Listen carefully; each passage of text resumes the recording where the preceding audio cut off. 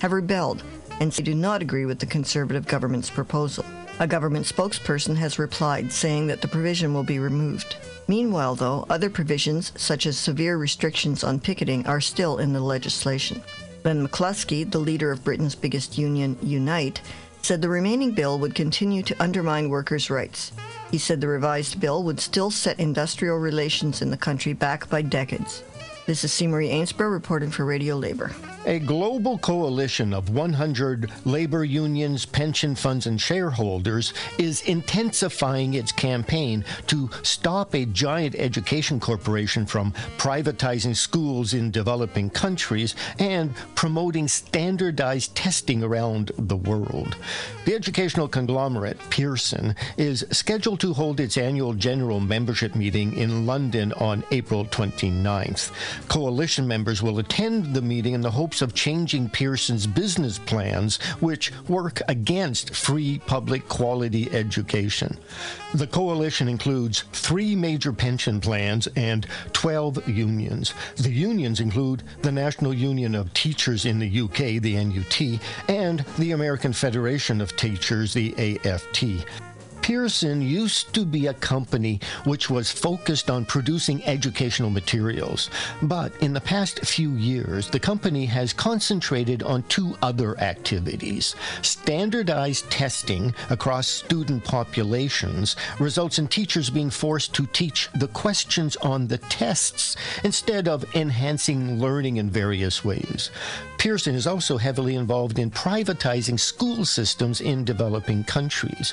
So-called low-fee schools take education out of the public sphere and into the world of corporate profit-making. To find out more about Pearson, which is headquartered in the UK, I talked to Kevin Courtney, the Deputy General Secretary of the National Union of Teachers in the UK.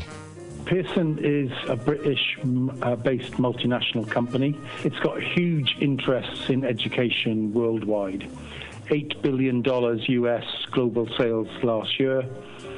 It's got contracts for high-stakes testing in many jurisdictions, including England and Wales and the US. So they have the contracts for about 9 million tests in the US and for the SATS tests here in the UK. It's also expanding networks of for-profit, so-called low-fee private schools in the global south, expanding and seeking to expand further high-stakes testing and to expand further these networks of private schools in the global south. Patricia Kiefer is the director of the AFT's Department of International Affairs.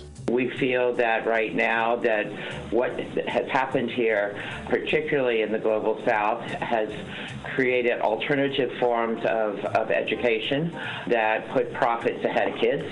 And we are looking for a partnership, a public-private partnership that supports quality public education that is free to all kids. And that's where we would want to align with Pearson, and Pearson fights back on that. Now here with his report about union events around the world is Labour Start correspondent Derek Blackadder. Here's a small sample of the more than 2,200 stories our volunteers collected last week.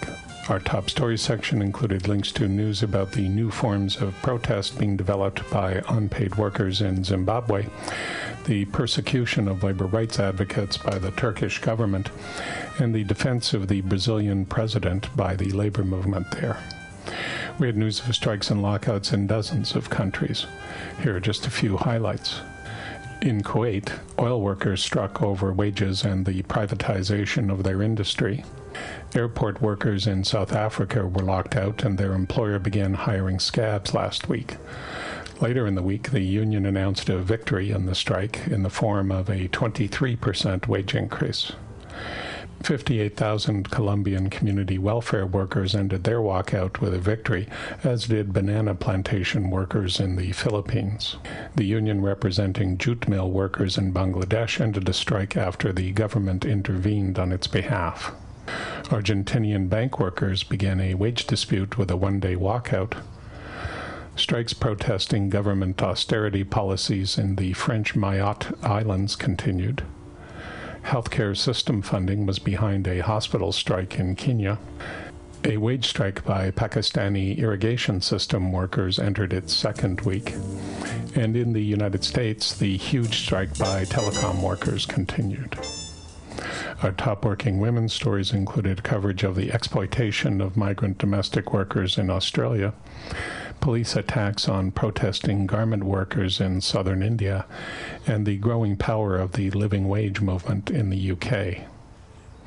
Our health and safety newswire carried stories to hundreds of union websites around the world about the meat processing worker in New Zealand who spent an hour hanging from a meat hook before being rescued, moves across Europe to privatize workplace safety programs, and the worldwide preparation for Workers' Memorial Day on the 28th of April.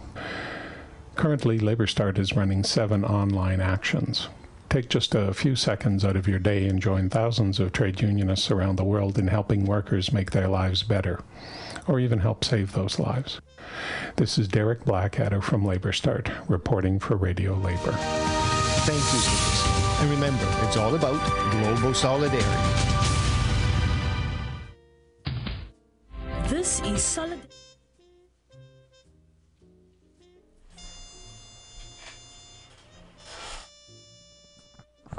Amen. It's about global solidarity. Radio Labor World Report.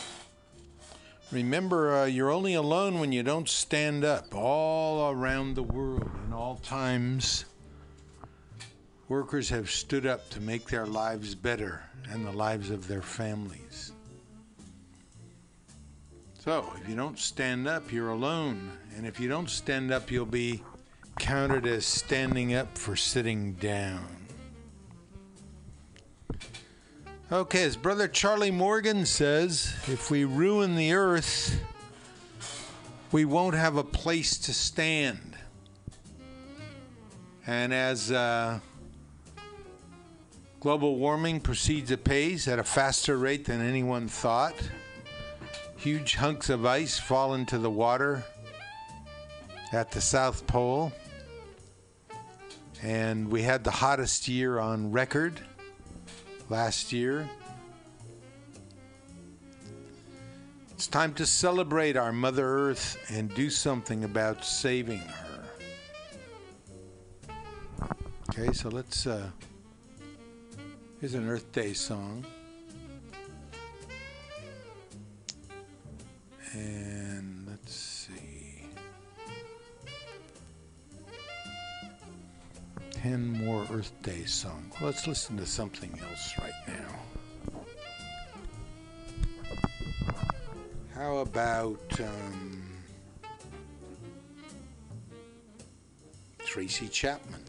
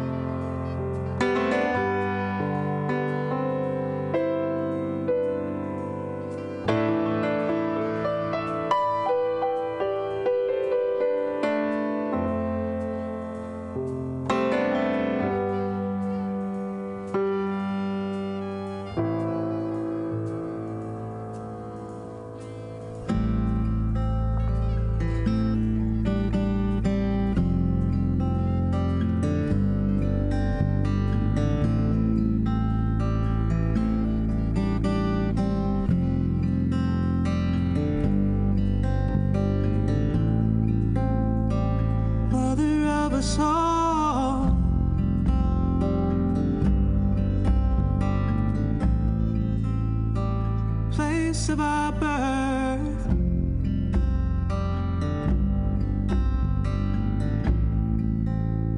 how can we stand aside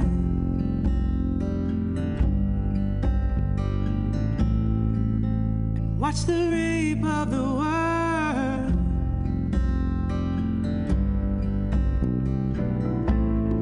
It's the beginning of the end. It's the most heinous of crimes.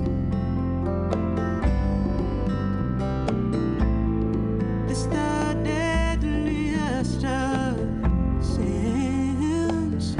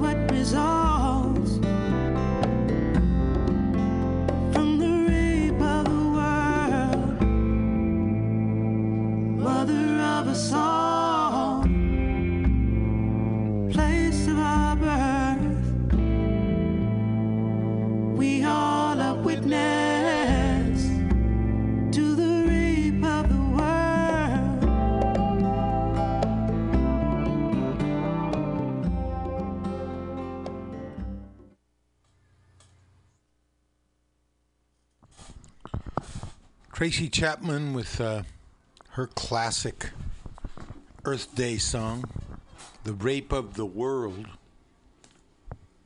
The mother of us all, the place of our birth.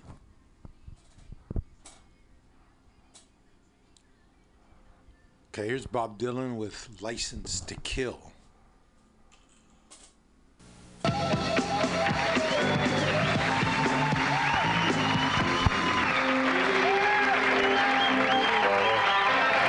Thank you, folks. What are you going to do now, Bob? License to Kill. License to Kill. Ladies and gentlemen, Bob Dylan.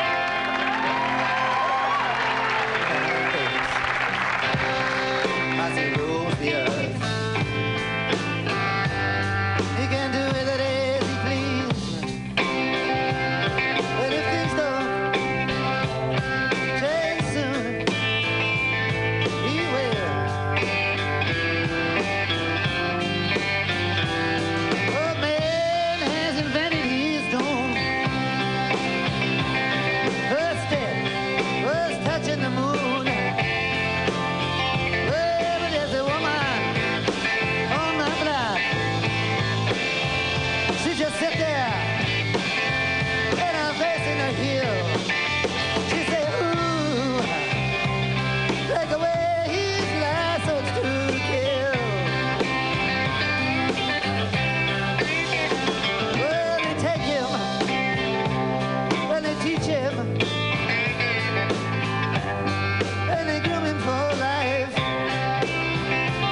Then they set him on a path where he's bound to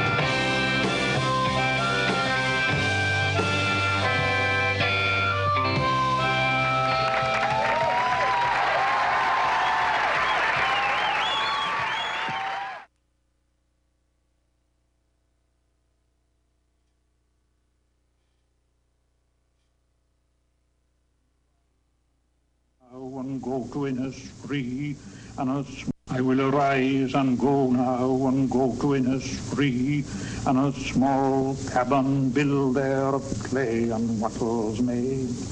9 bean rows will I have there, a hive for the honey bee, and live alone in the bee-loud glade. And I shall have some peace there, for peace comes dropping slow, dropping from the vales of the morning to where the cricket sings. There midnight's all a glimmer, and noon a purple glow, and evening full of the linnet's wings. I will arise and go now, for always night and day I hear lake water lapping with low sounds by the shore, while I stand on the roadway or on the pavement's grey. I hear it in the deep heart's core.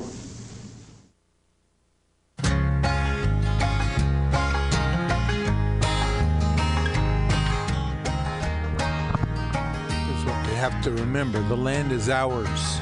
This land is your land.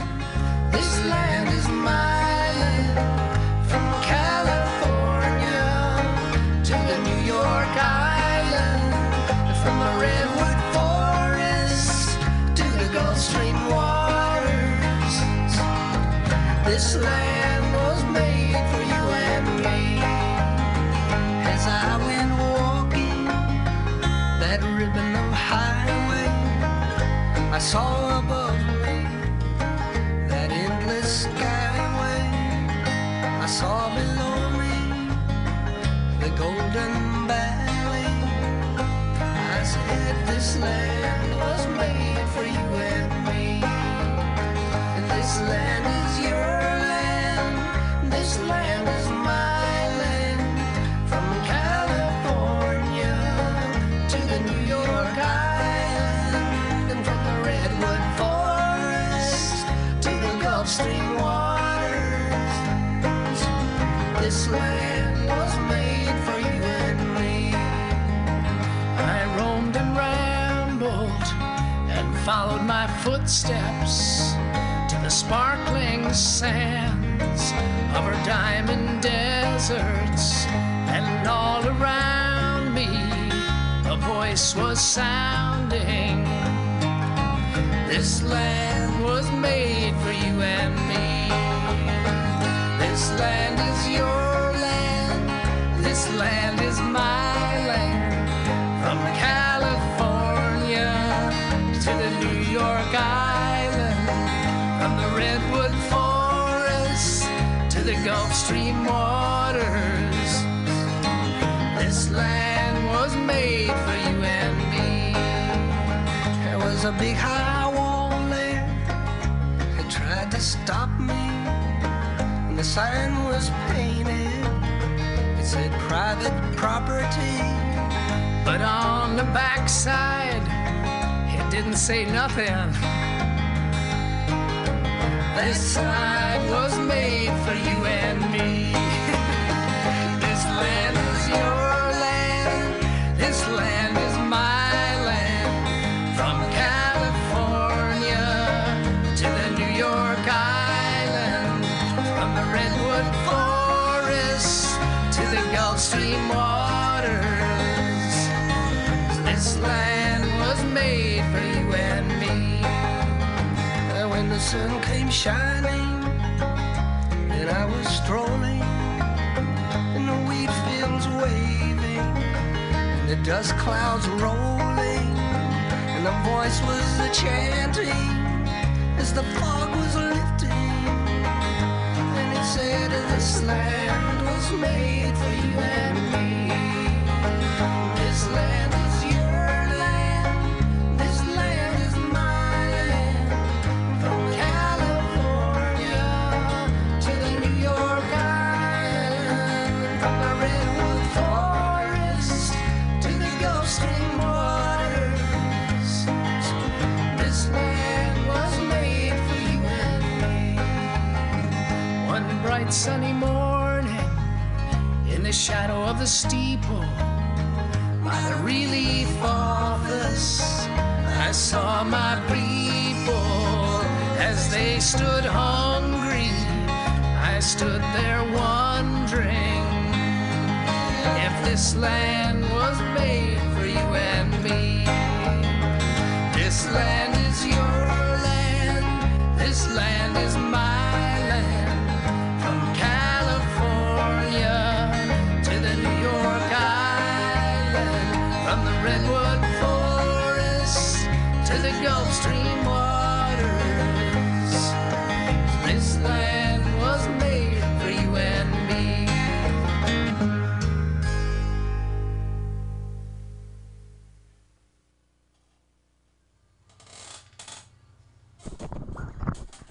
Okay, that was, of course, the Woody Guthrie classic, This Land Was Made for You and Me. And I think we have to adopt the stance that our connection with the earth as the mother of us all, as the place where we were born, is really more profound than who owns this or that piece of land. The earth belongs to all of us. Before that, we had the great Irish poet William Butler Yeats writing about his place in Ireland, the Lake Isle of Innisfree. And Yeats had great appreciation for the Irish countryside. He was a nature poet as well as other kinds of poet.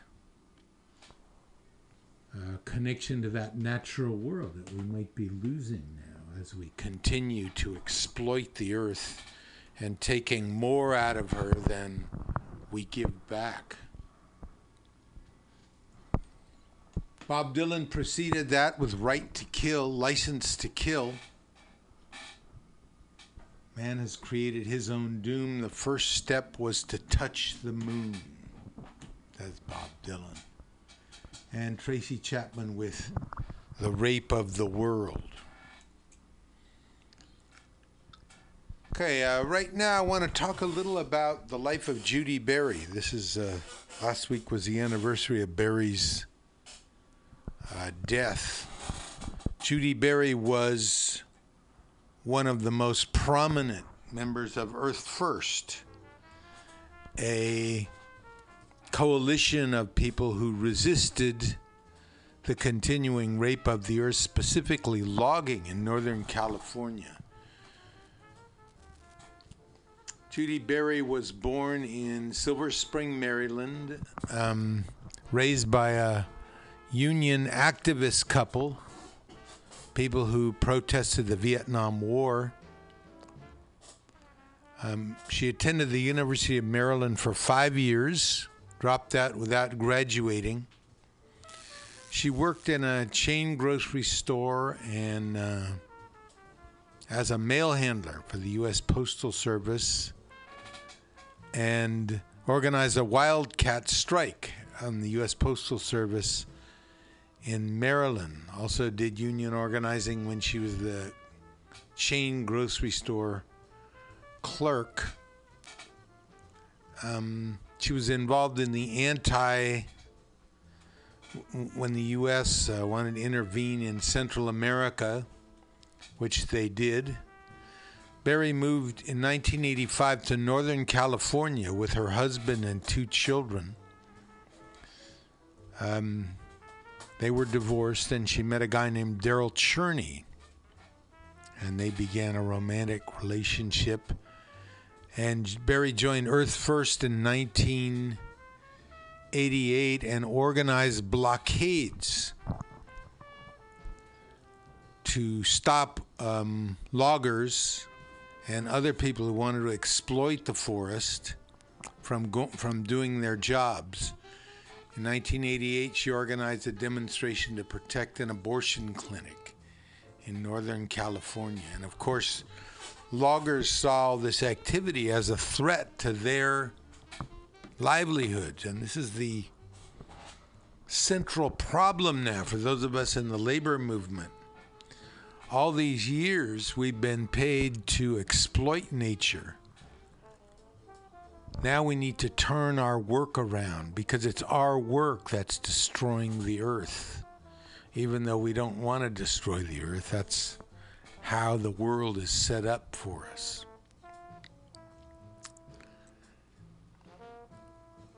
Okay. Timber cutters were even known to fell trees in the direction of demonstrators. And Earth first came up with the idea in 1985 of Redwood Summer.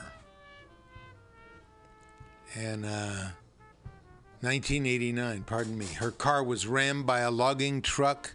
She was threatened with death.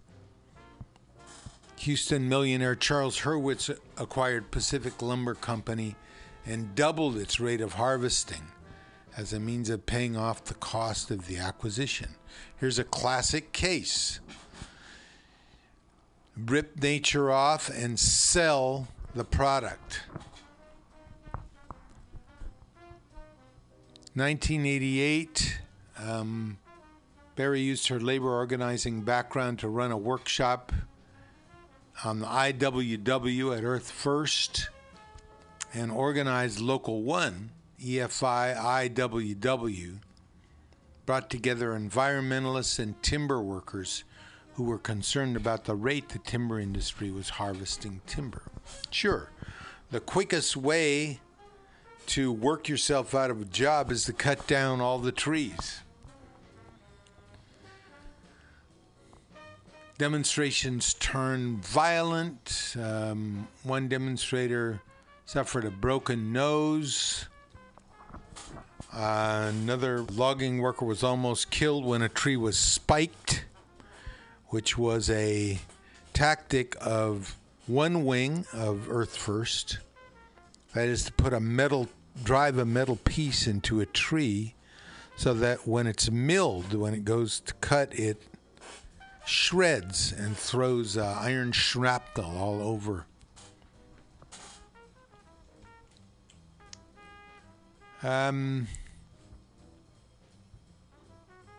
Now it gets dirty. In 1990, May 24th, the vehicle used by Barry and Daryl Cherney was blown up by a pipe bomb. And the FBI came up with a rather ridiculous explanation that Barry and Cherney had been carrying the bomb in the car. They went on organizing. The FBI investigated and said that they blamed them for the sabotaging equipment and the tree spiking, and tied Barry's bombing to these actions.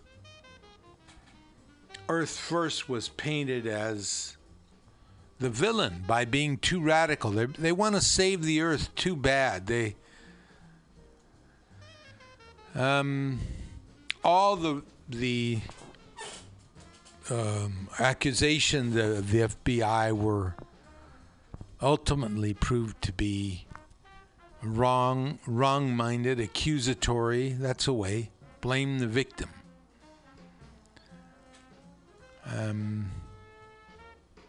The Oakland District Attorney finally announced that he would not file any formal charges against the pair due to insufficient evidence against them. Anyway, here's Judy Barry. She died in 1997 as a result of injuries in that car bombing. Here she is speaking from her hospital bed, not only about that incident, but the whole campaign that Earth First was on. Judy Barry. We believe that all species is equal and no species has the right to cause the extinction of another. And that's exactly what's happening in the redwood ecosystem, that the large corporations are literally liquidating them. They're cutting them at a rate that it's going to be impossible for the forest to recover. And we see it as really a crisis situation. Another parallel to the situation in Mississippi is that although we have very broad public support both locally and nationally, locally our towns are under the grip of a stranglehold by these timber corporations. And so just as in Mississippi, they could get away with beating up black kids when no one but Mississippi was watching, with the eyes of the nation on them, it was no longer possible for them to do it. And so we thought that by using the tactics that had been used by those before us, that we could bring some sanity to this area where they're actually destroying an ecosystem that's tens of thousands of years old for mega profits for corporations. They're destroying communities, they're destroying workers' lives, and we thought that by calling for making this a national movement and bringing the eyes of the nation on it, that we could stop this insanity. I think the energy is phenomenal. I think that every attempt that they've made to stop it has only made it bigger. Every time they call us the Terra Hydra. Every time they try to stomp out Earth First, it grows 3 new heads. I'm actually pretty sick. I'm not here for the fun of it. I was pretty badly injured. I have 4 breaks in my pelvis. My coccyx bone is crushed. I have limited feeling in my leg, and I don't know the extent to which it will recover. I have to be here in this hospital on my back for a total of 8 weeks, after which I have to begin rehabilitation to try to learn to walk again, or whatever I'm going to be able to do. And I'm not going to be able to participate very much in either the organizing or the activities of Redwood Summer. Well, I think that the loggers are really scared. They're really caught in the middle. Anybody who works in the woods knows what they're doing, and they don't feel good about what they're doing. Most people who work in the woods work there because they love the woods. The reason we called for Redwood Summer this year is because the crisis is this year. We don't have any more years to wait. People have gotten together several ballot initiatives to try to restrict the logging, and the reaction of the timber industry has been to try to take every tree that they can as fast as they can to make any regulations a moot point by the time that they're passed. And once, if any laws are passed in the fall, they'll immediately sue and hold them up in court long enough for them to literally destroy the ecosystem. So we see this as a crisis. It's either now or never. So the goal of Redwood Summer is, this is not a symbolic act. We hope to literally slow down the logging by using our bodies nonviolently this summer, and we hope to do that so that there'll be something left to save by the time any legislation can be passed to regulate them. I think that nonviolence is the only way that we can achieve our goals. I think that we can only answer violence with nonviolence. There's no way that we could even, the unspeakable horrors that have been done to us are not in our hearts. The people who can destroy forests, we're not that kind of people, and we can't do that. And I think that the only way that we can succeed is if we answer their violence with our nonviolence. Just as the people in Mississippi were fighting for civil rights for black people, we this summer are fighting for equal rights for all species. And we as Earth Firsters believe that all species have an equal right to exist, and that no species has the right to cause the extinction of another species. You really believe it's urgent? I believe this is our last chance. I think that they're killing the forest. I don't just think this. I live there. I live there. I've seen it. I've seen the miles and miles of clear cut. I've seen the ruined streams. I've seen the ruined soil. The forest can't recover if you continue to cut it and cut it. And these companies don't care. All they want is profits. All they want is money. Their plan is to cut and run, and we're not going to let them do it.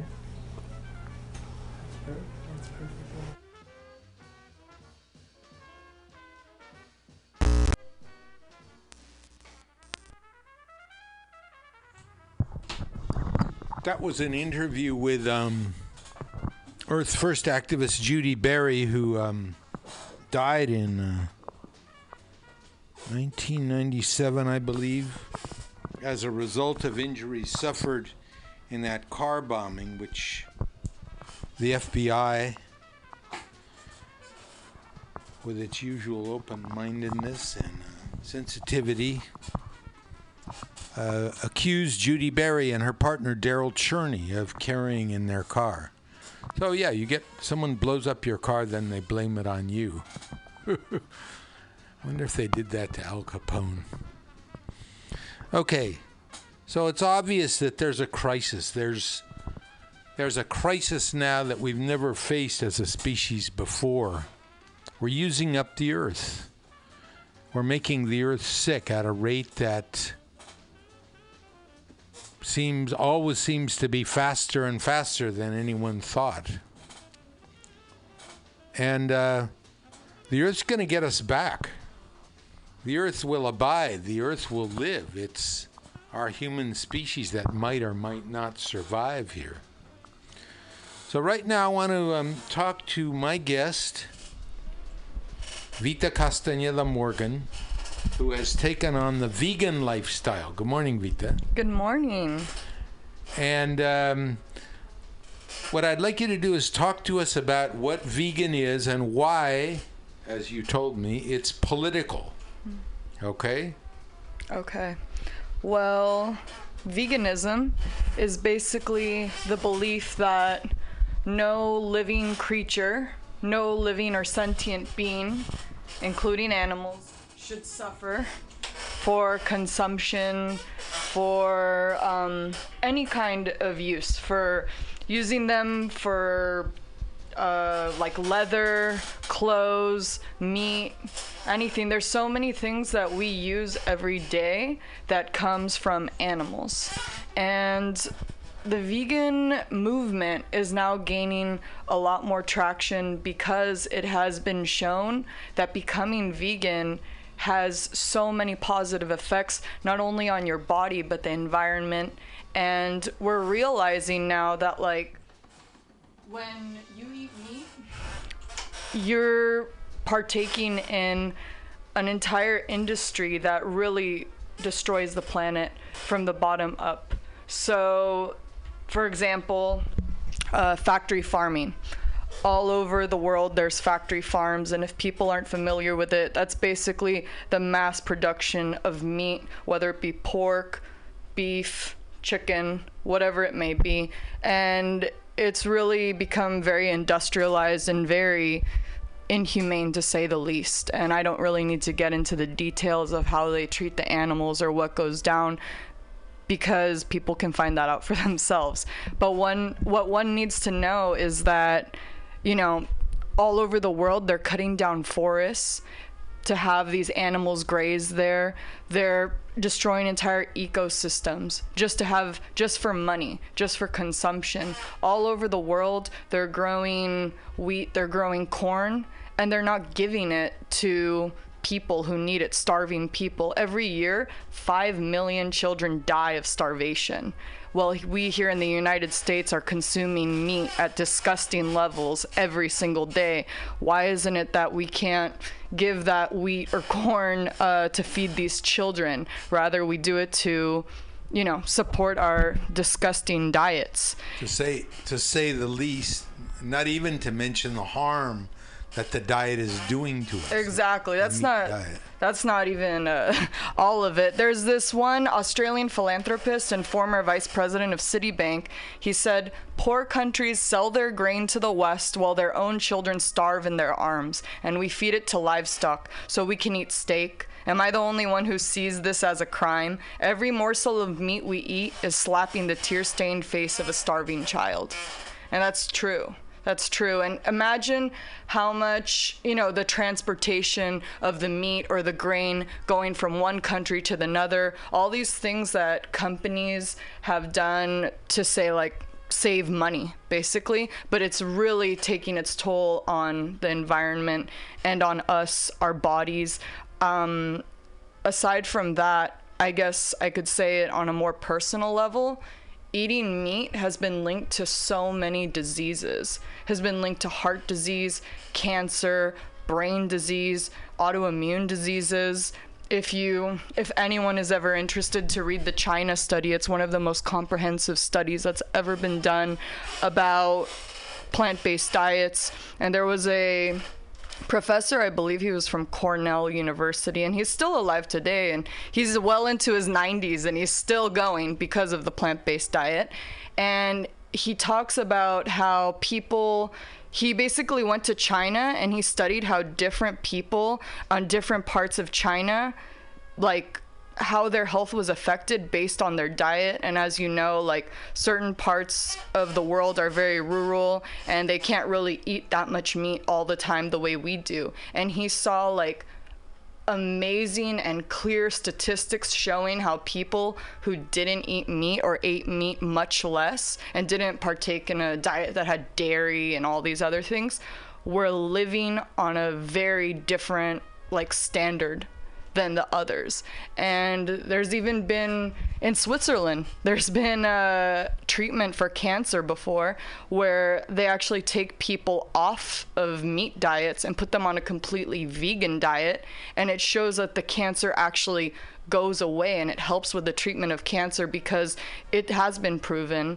And I think the National Health Association released a few months ago that there's a correlation between meat and cancer. It's been proven that animal protein actually feeds the tumor, feeds the cancer, feeds this and that. So that's just one of the things, I mean, to start with. Aside from that, one of the other big issues that no one is really talking about that will definitely affect my generation, I'm only 23, but it's water. Pretty soon we're running out of fresh water all over the world, and a lot of the fresh water is being used to feed these animals. And the thing is, people don't understand what a large scale, this thing is happening on. We just see it at Costco or Safeway, and we see chicken nuggets. It's all freshly packed, dyed, and put ammonia in it and everything. And we like it. We think it's great. But in reality, there's this huge industry going on that's sucking up our fresh water. And when there's natural disasters, or when they don't want to pay to actually filtrate their systems or get rid of the waste in their factory farms, it's been proven, it's happened various times, they put it into freshwater reservoirs, or they put it in places where people are poorer and less represented, and there goes our water with all the animal waste and all this nastiness. And it's very political now to become vegan. That's why various environmental groups, and I'm saying that with quotations only because I question how environmental they are and how much they're working for the environment as opposed to big companies, because they fail consistently to bring up the issue that veganism is the way to save the planet. They're over here saying, what is it? Don't use plastic bags, drive this kind of car, do this and that. Even if you're driving an electric car, you know that within the tire there's 8 gallons of oil, and that oil comes from the Middle East, that oil comes from here. That transportation is wrecking the environment as well. So when you say, drive an electric car to conserve, I really don't know. You know what I mean? I don't know what people are talking about sometimes.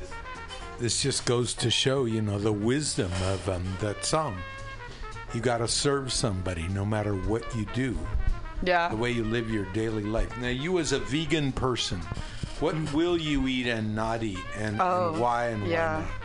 Well, okay, me as a vegan individual, I don't eat any meat. At the beginning of this year, I told myself, okay, I'm really going to work towards this pure vegan diet. I allow myself sometimes to dip into a vegetarian diet, sometimes cheese and this and that.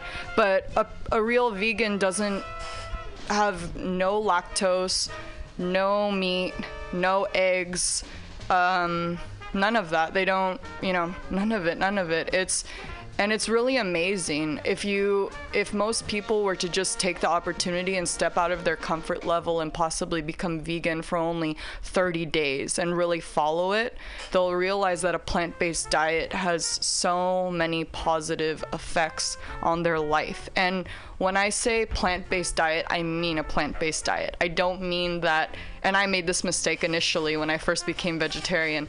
I do not mean to say you become a carbitarian, as most people do.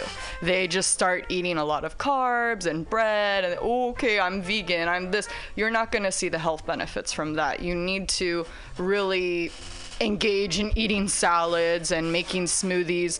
And it is a responsibility to be vegan because we need to take care of the nutrients that we get into our body, for example, B12. And there are some supplements that are very common among the vegan community.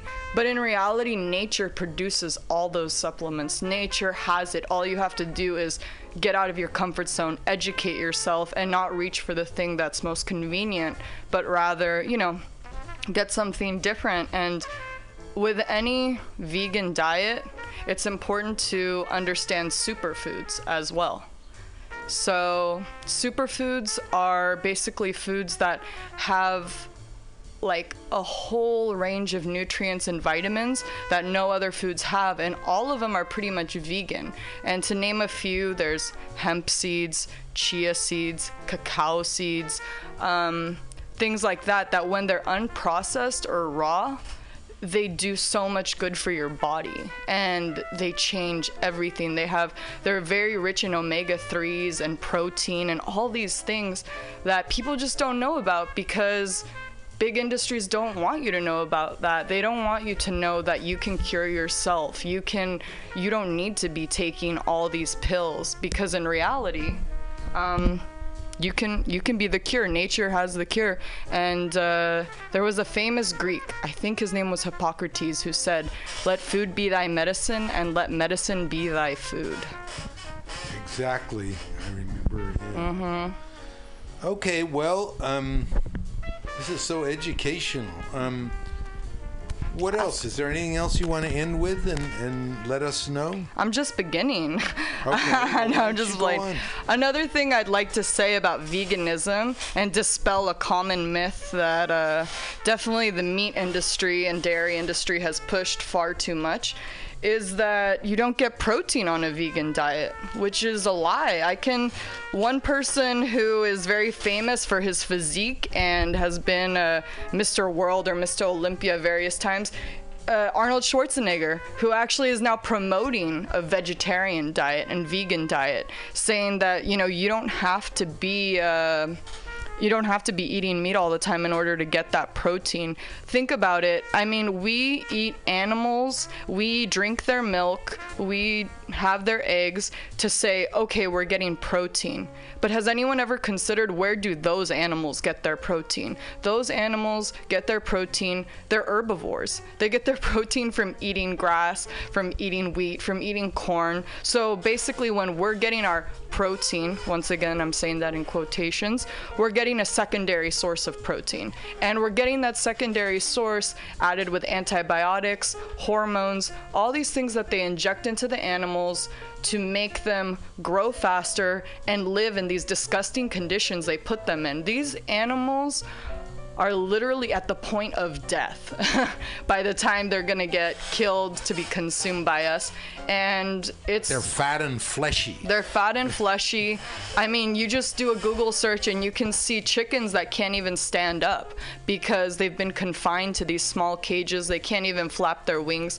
The animals that people consume nowadays from common factory farms, I'm hesitant to even call them animals. I'm really hesitant because they're more like little science experiments, and it's so sad to think that so many, humiliated lives have come and gone just because we have a lack of understanding of sentient beings and vulnerability. And it is really the crime of capitalism that we consider might is right. Just because we can do something, just because we can,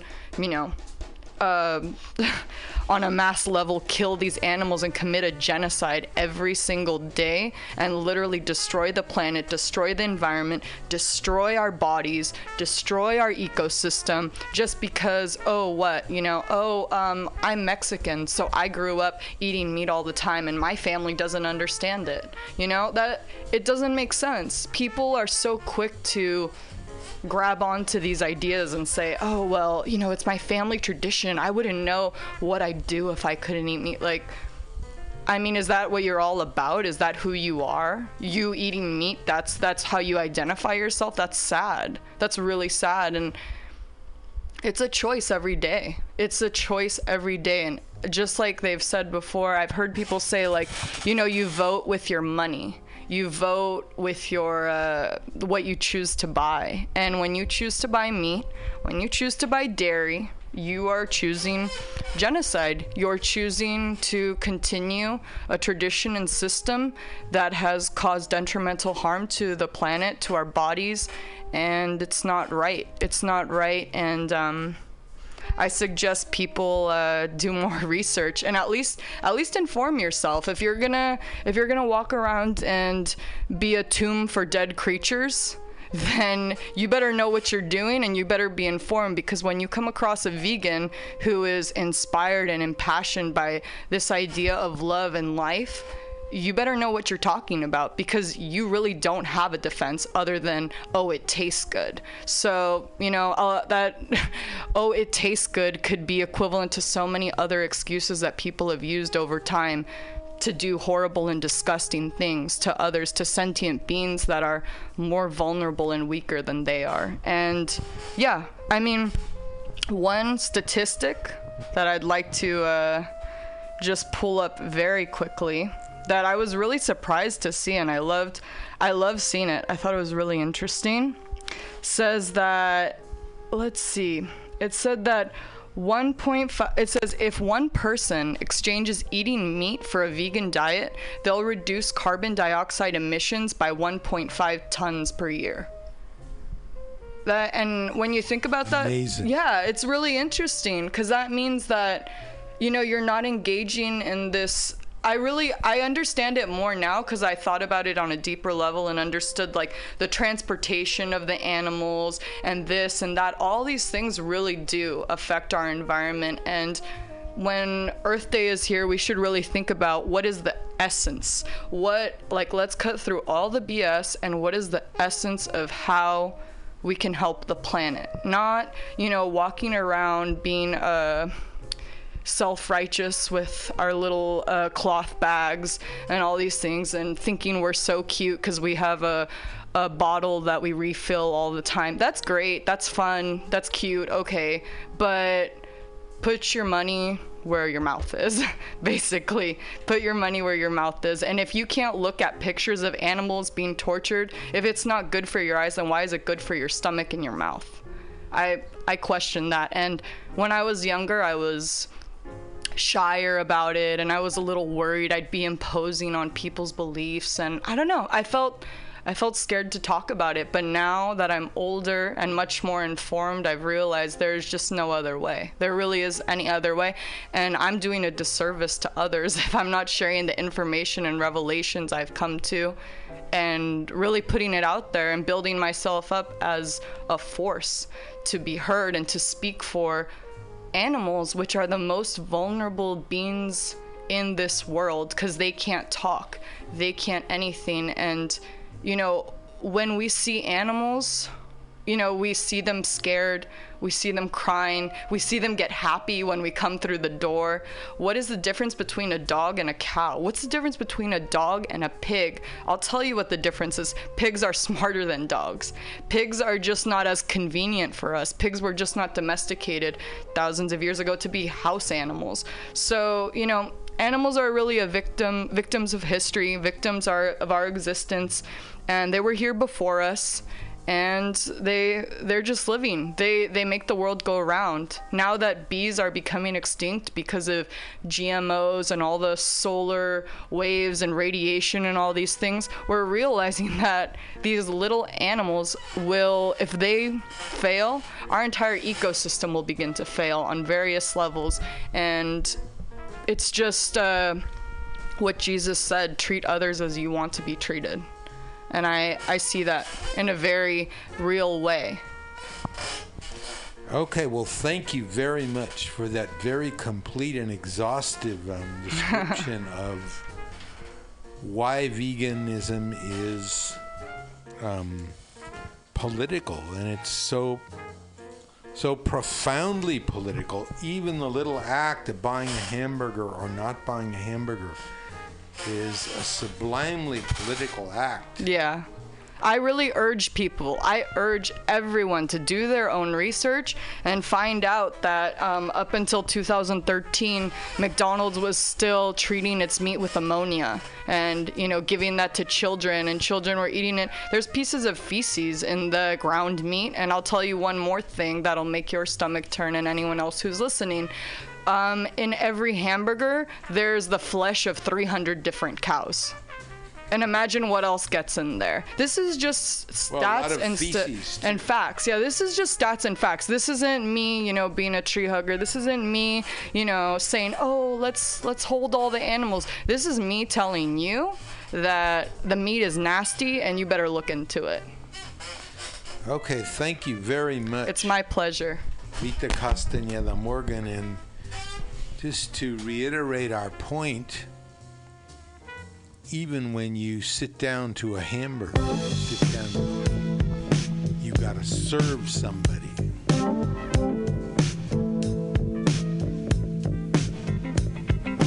You may be an ambassador to England or France. You may like to gamble. You might like to dance. You may be the heavyweight champion of the world. You may be a socialite with a long string of pearls, but you're gonna have to serve somebody. Yes, indeed, you're gonna have to serve somebody. Well, it may be the devil or it may be the Lord, but you're gonna have to serve somebody. Maybe a rock and roll addict prancing on the stage, money of drugs at your command, women in a cage. You may be a businessman or some high degree thief. They may call you doctor, or they may call you chief, but you're gonna have to serve somebody. Yes, you are. You're gonna have to serve somebody. Serve somebody. Well, it may be the devil or it may be the Lord, but you're gonna have to serve somebody. Serve somebody. You may be a state trooper, it might be a young Turk, maybe the head of some bigger TV network. You may be rich or poor, you may be blind or lame, maybe living in another country under another name, but you're gonna have to serve somebody. Yes, you are. You're gonna have to serve somebody. Serve somebody. Well, it may be the devil or it may be the Lord, but you're gonna have to serve somebody. Serve somebody. Maybe a construction worker working on a home, might be living in a mansion, you might live in a dome. You may own guns and you may even own tanks. You may be somebody's landlord, you may even own banks, but you're gonna have to serve somebody. Yes, you're gonna have to serve somebody. Serve somebody. Well, it may be the devil or it may be the Lord, but you're gonna have to serve somebody. Serve somebody. You may be a preacher, spiritual pride. Maybe a city councilman taking bribes on the side. Maybe working in a barber shop, you may know how to cut hair. It may be somebody's mistress, maybe somebody's heir, but you're gonna have to serve somebody. Yes, you're gonna have to serve somebody. Serve somebody. Well, it may be the devil or it may be the Lord, but you're gonna have to serve somebody. Serve somebody. Might like to wear cotton, might like to wear silk, might like to drink whiskey, might like to drink milk, might like to eat caviar, you might like to eat bread, maybe sleeping on the floor, sleeping in a king-size bed, but you're gonna have to serve somebody. Yes, indeed, you're gonna have to serve somebody. Serve somebody. Well, it may be the devil or it may be the Lord, but you're gonna have to serve somebody. You may call me Terry, or you may call me Timmy. You may call me Bobby, or you may call me Zimmy. You may call me RJ, you may call me Ray. You may call me anything, no matter what you say, you're still gonna have to serve somebody. Serve somebody. Yes, you're gonna have to serve somebody. Serve somebody. Well, it may be the devil and it may be the Lord, but you're gonna serve somebody.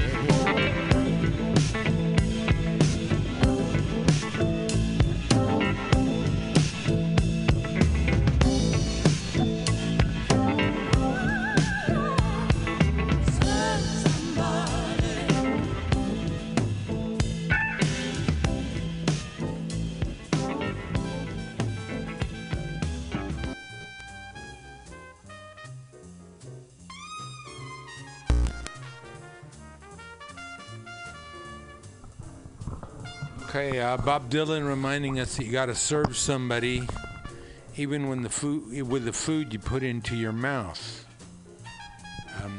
That choice is political. You're serving the corporation, or you're serving your Mother Earth. Which one do you want to be doing? Okay, another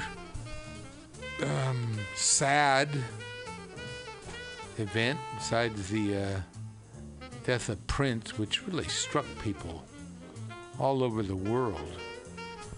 A guy who's a little less of a celebrity than Prince was much more of a poet and an artist in the sense of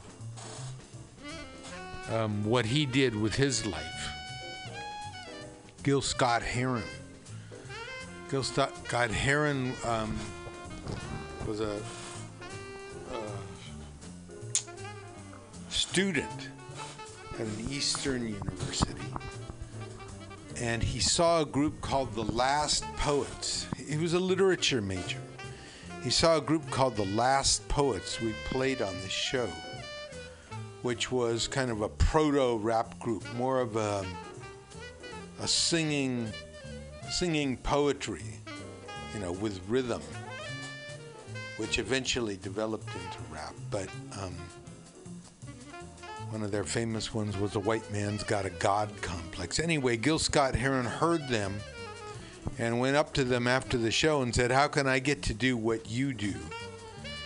And developed into a really highly regarded jazz man and poet. So we're going to play a set of his songs. First one refers to nuclear reactors. Come on, everybody.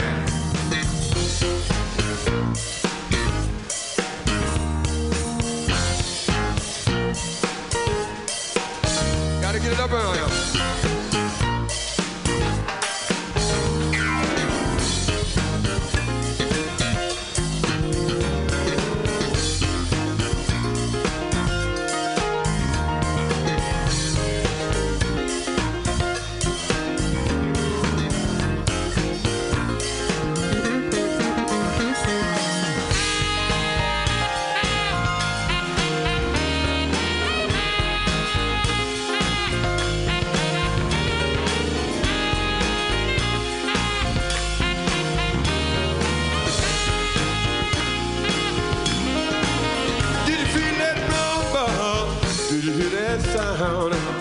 Well, it wasn't no earthquake, but it stood around. Made me think about power, I like it all night. I gotta work for earth for what it's worth, 'cause it's the only earth we got. Shut them down. That's the only way to stop them building down. Yeah, shut them down. Seems like that's the only way to keep them building down.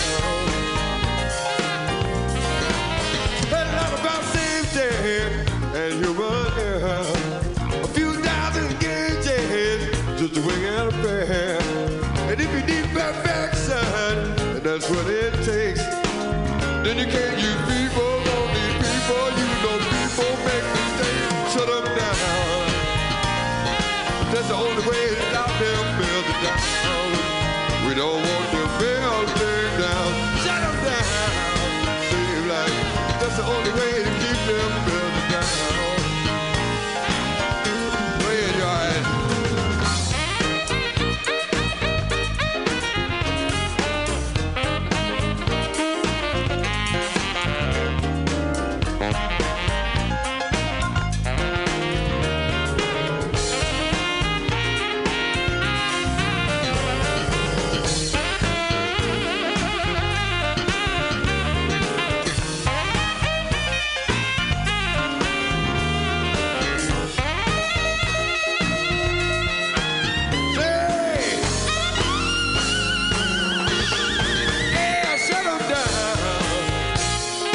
That's the only way to keep them building down. You don't want them building down. Shut them down. Seem like that's the only way to keep them building down.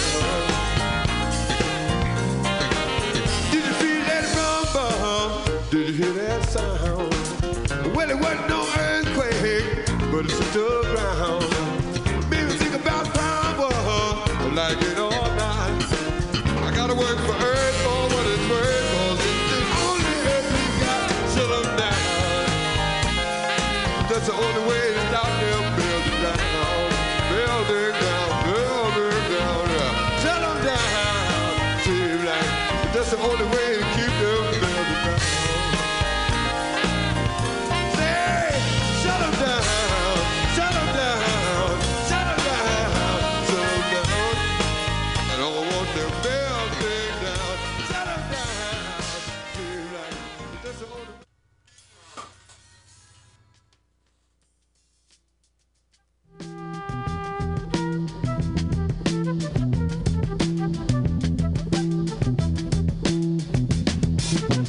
You will not be able to stay home, brother. You will not be able to plug in, turn on, and cop out. You will not be able to lose yourself on Skag and skip out for beer during commercials because the revolution will not be televised. The revolution will not be televised. The revolution will not be brought to you by Xerox in 4 parts without commercial interruptions. The revolution will not show you pictures of Nixon blowing a bugle and leading a charge by John Mitchell, General Abrams, and Spyro Agnew to eat hog maws confiscated from a Harlem sanctuary. The revolution will not be televised. The revolution will not be brought to you by the Schaefer Award Theater and will not star Natalie Woods and Steve McQueen or Bullwinkle and Julia. The revolution will not give your mouth sex appeal. The revolution will not get rid of the nubs. The revolution will not make you look 5 pounds thinner because the revolution will not be televised, brother. There will be no pictures of you and Willie Mae pushing that shopping cart down the block on the dead run or trying to slide that color TV into a stolen ambulance. NBC will not be able to predict the winner at 8:32 on report from 29 districts. The revolution will not be televised. There will be no pictures of pigs shooting down brothers on the instant replay. There will be no pictures of pigs shooting down brothers on the instant replay. There will be no pictures of Whitney Young being run out of Harlem on a rail with a brand new process. There will be no slow motion or still lights of Roy Wilkins strolling through Watts in a red, black, and green liberation jumpsuit that he has been saving for just the proper occasion. Green Acres, Beverly Hillbillies, and Hooterville Junction will no longer be so damn relevant, and women will not care if Dick finally got down with Jane on Search for Tomorrow, because black people will be in the street looking for a brighter day. The revolution will not be televised. There will be no highlights on the 11 o'clock news and no pictures of Harry armed women liberationists and Jackie Onassis blowing her nose. The theme song will not be written by Jim Webb or Francis Scott Keys, nor sung by Glenn Campbell, Tom Jones, Johnny Cash, Engelbert Humperdinck, or The Rare Earth. The revolution will not be televised. The revolution will not be right back after a message about a white tornado, white lightning, or white people. You will not have to worry about a dove in your bedroom, the tiger in your tank, or the giant in your toilet bowl. The revolution will not go better with Coke. The revolution will not fight germs that may cause bad breath. The revolution will put you in the driver's seat. The revolution will not be televised, will not be televised, will not be televised, will not be televised. The revolution will be no rerun, brothers. The revolution will be live.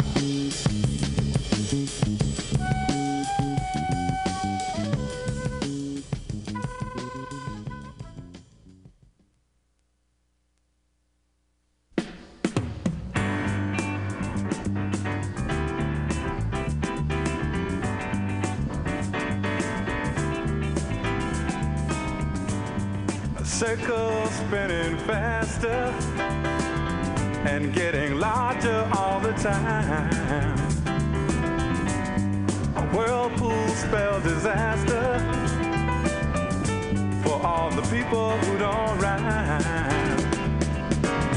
Him who don't fit through the needle's eye.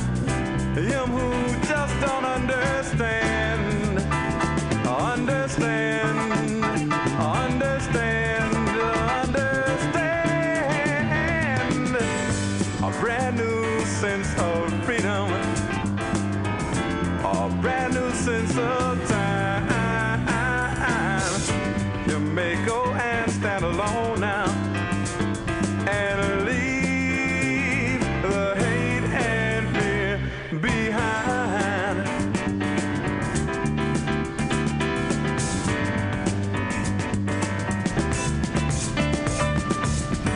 All the millions spent for killing, seems the whole world must be dying. All the children who go hungry, how much food we could be buying. Him who don't fit through the needle's eye, him who just don't understand, understand, understand, understand. A brand new sense of freedom, a brand new sense of time. You may go and stand alone now and leave the hate and fear behind. People wake up every morning and simply push their lives aside. They seem to carry all their feelings crushed and crumpled up inside, inside, inside, inside. Him who don't fit through the needle's eye, him who just don't understand.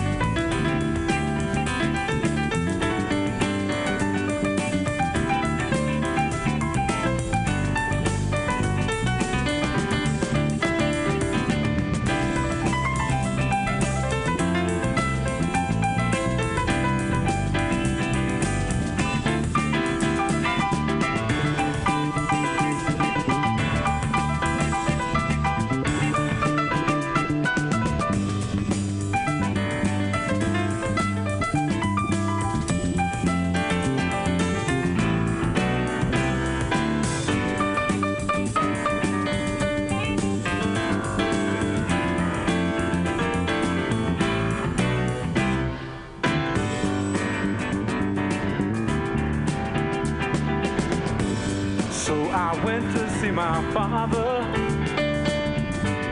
many questions on my mind, but he didn't want to answer me. God, the whole world must be blind. Him who don't fit through the needle's eye, you may someday go insane, insane.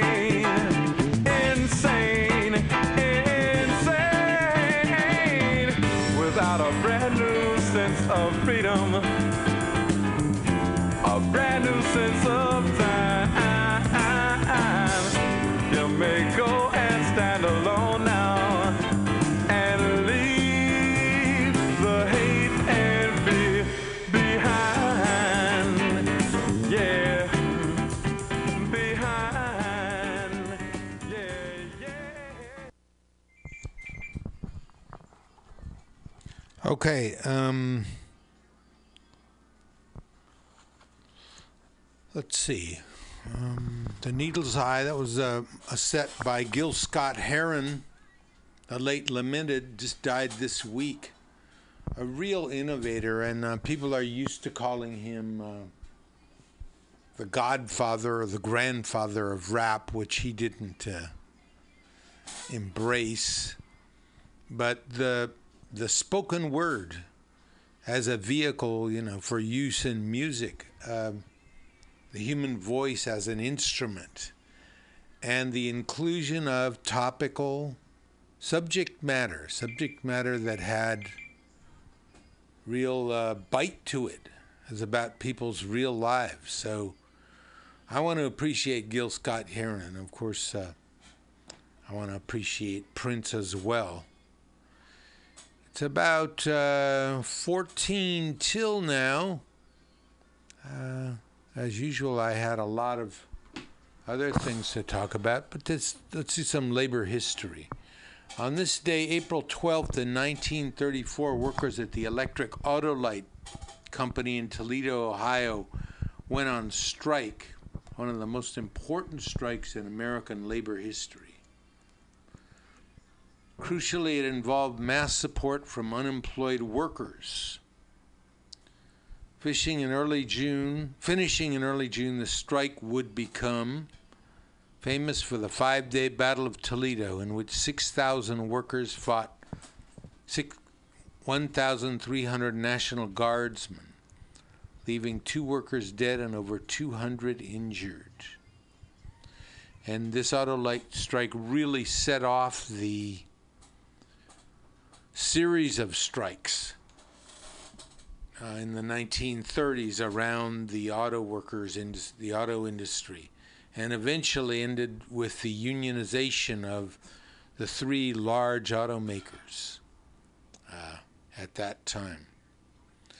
Okay, well, it's time to sign off. This is the B, and I wish you a good week and good work. Remember, if one person gets $1 they didn't work for, someone else worked for $1 they didn't get.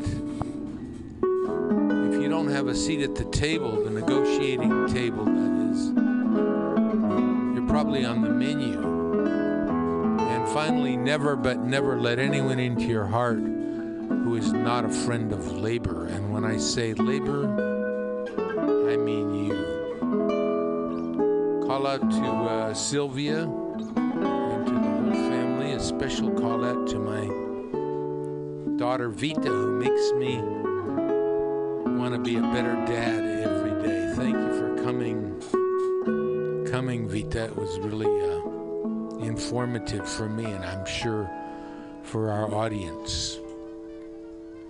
Okay, we're going out as we always do with Kerry Miraji and the Internacional. We'll follow up with our breaker, and then Scott Walker with Flat Black Plastic. Coming right up. A little bit of everything here on Mutiny Radio. Mutiny Radio, social justice radio for the Bay and beyond. Bye, everyone. Good week and good work.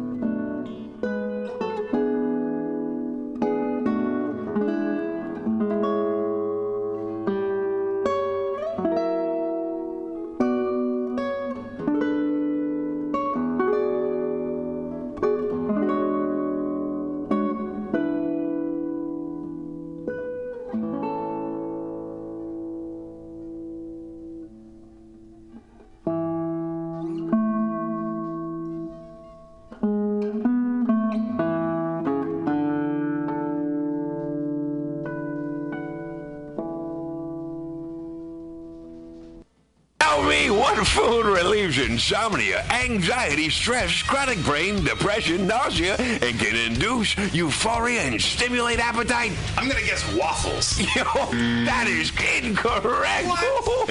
Actually, Alex, the food I'm talking about are cannabis-based medicinal extracts. Cannabis-based medicinal extracts? That sounds like you're smoking drugs, Ed. No, baby. There are smokeless, safe, and less expensive alternatives to smoking. But can I use it to sleep? Yes, baby. Good, because I'm so excited by this that I may never sleep again. And it sounds like you, Alex, may want to check out the number 4AltaCalifornia.com. That's 4AltaCalifornia.com for a non-addictive, pharmaceutical-free alternative to smoking medical marijuana. Check them out today at number 4AltaCalifornia.com. Are you tired of swimming through a sea of podcasts? Are ye on a raft without a paddle? Well, gather around me, sea dogs, and get aboard me pirate ship as we set sail for the seas of MutinyRadio.fm. From there, you can captain your own pirate ship as you sail through over 44 different shows for all of your listening pleasures. They've got live comedy to small business advice, LGBTQ friendly to sports, vinyl to gutter punk. MutinyRadio.fm has the best programming the internet ocean has to offer you. I bet my peg leg on it, or I ain't scurvy shit-faced McRat.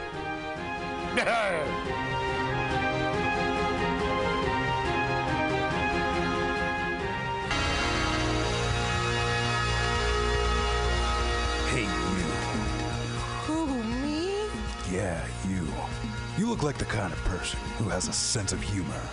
Oh, is the radio talking to me? No, I'm on an internet podcast. I'm talking to an internet podcast? Don't be silly. It's a one-way form of communication. But I don't want you to miss out on the Mutiny Radio Comedy Festival 2016 from March 2nd through 6th. And you don't have to. You can buy tickets now on universe.com.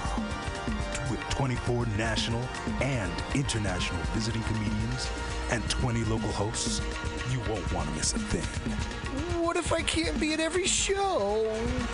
Don't worry. All shows will be available for free download at MutinyRadio.fm until the internet falls apart. Oh, podcast God, I can't wait to listen to all these great comedy shows and everything else that's cool at MutinyRadio.fm before the internet falls apart. You too won't want to miss a bit of the Mutiny Radio Comedy Festival from March 2nd through 6th, 2016. Buy tickets now. Brought to you by Subliminal SF, PBR, The Eagle SF, Brainwash Cafe, Asiento, and the great people at Alta California Botanicals. Have you heard of Subliminal SF? Visual and auditory mind control. Graphic design, physical merchandise, live music promotions. Go!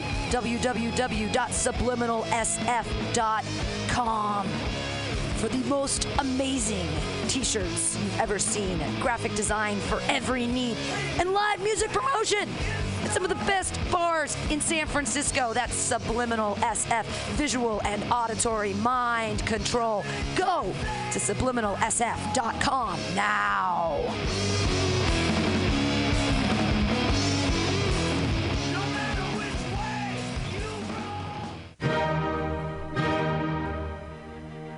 Good evening there, my friends here at MutinyRadio.fm.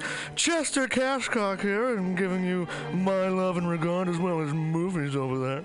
And I just wanted to let you guys know that anytime I go swimming in my vault of rare coins and piles of filthy cash, I can't help but listen to Pamtastic's Comedy Clubhouse every Friday from 8 to 10 p.m. I mean, if anyone who knows anything about comedy knows that Pamtastics books the best of San Francisco and beyond's underground comics.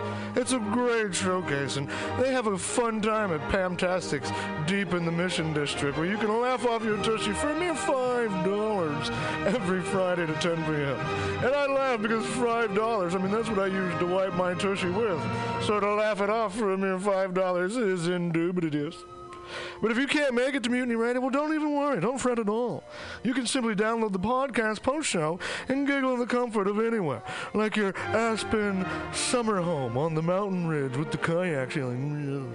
So all you got to do is just go to podcastics.pcrcollective.org/comedy clubhouse, or you can listen live every Friday from 8 to 10 p.m. as your host Pam Benjamin brings you the best comedy from San Francisco and beyond the universe. And what's better than the universe?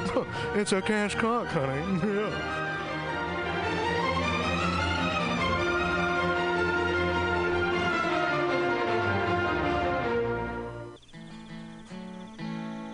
Billy Bob, you ever want to be funny?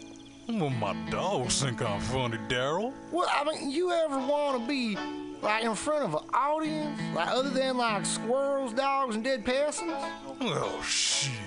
From time to time, I've given it a thought or two. You know, if you go to Joke Workshop, there's more than 2 peoples paying attention to your jokes, and they ain't even gonna be jerks about it. Daryl, are you serious? I can get people to listen to my jokes? And they'll even say nice things to you before they tell you how to get improvements. No way. What is this dag-nabbit thing called? It's Joke Workshop. Joke Workshop? Yep, every Monday, 6 to 8 p.m. on the Mutiny Radios. So you're saying I could tell my jokes every Monday from 6 to 8? That's what I'm saying. It's the Joke Workshop Mondays, 6 to 8 p.m. at the Mutiny Radios. Yahoo! $4.99. The dictionary definition of the adjective eclectic is selecting or choosing from various sources. When Bay Area musician J.D. Buell brings you Morning Train Wednesday 10 a.m. to noon on Mutiny Radio, that is exactly what he does. Select music from various sources to give you a unique listening experience. Rock, pop, jazz, bluegrass, gospel, funk, reggae, folk, blues, country and western, electronica, soul, disco, rhythm and blues, punk and post-punk come together with music from around the world with Buell's passionate and down-to-earth delivery. In an age of personal music delivery systems, J.D. Buell carries on the values of progressive FM radio when a listener could actually have a relationship with a programmer, someone who would create an eclectic musical environment wherein both listener and host find fulfillment. The Morning Train with J.D. Buell, Wednesday, 10 to noon on MutinyRadio.fm. Freeform radio for free minds.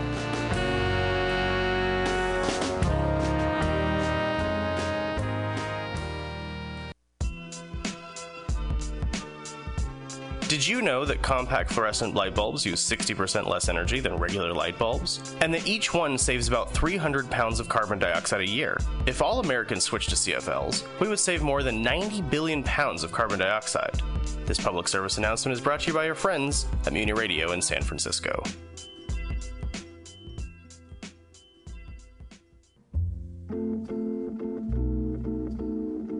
People from all over the Bay Area come to the Lindsay Wildlife Museum to experience close encounters with live wild animals. The museum's living collection features more than 50 species of non-releasable native California animals. Visitors can see and learn about wildlife such as eagles, owls, bobcats, coyotes, reptiles, and other fascinating creatures. The museum's world-renowned Wildlife Rehabilitation Hospital treats more than 5,000 wild animals each year with the goal of returning them to their native habitat. The Lindsay Wildlife Museum is in Walnut Creek. To learn more, visit wildlife-museum.org. This public service announcement is brought to you by your friends at Mutiny Radio in San Francisco.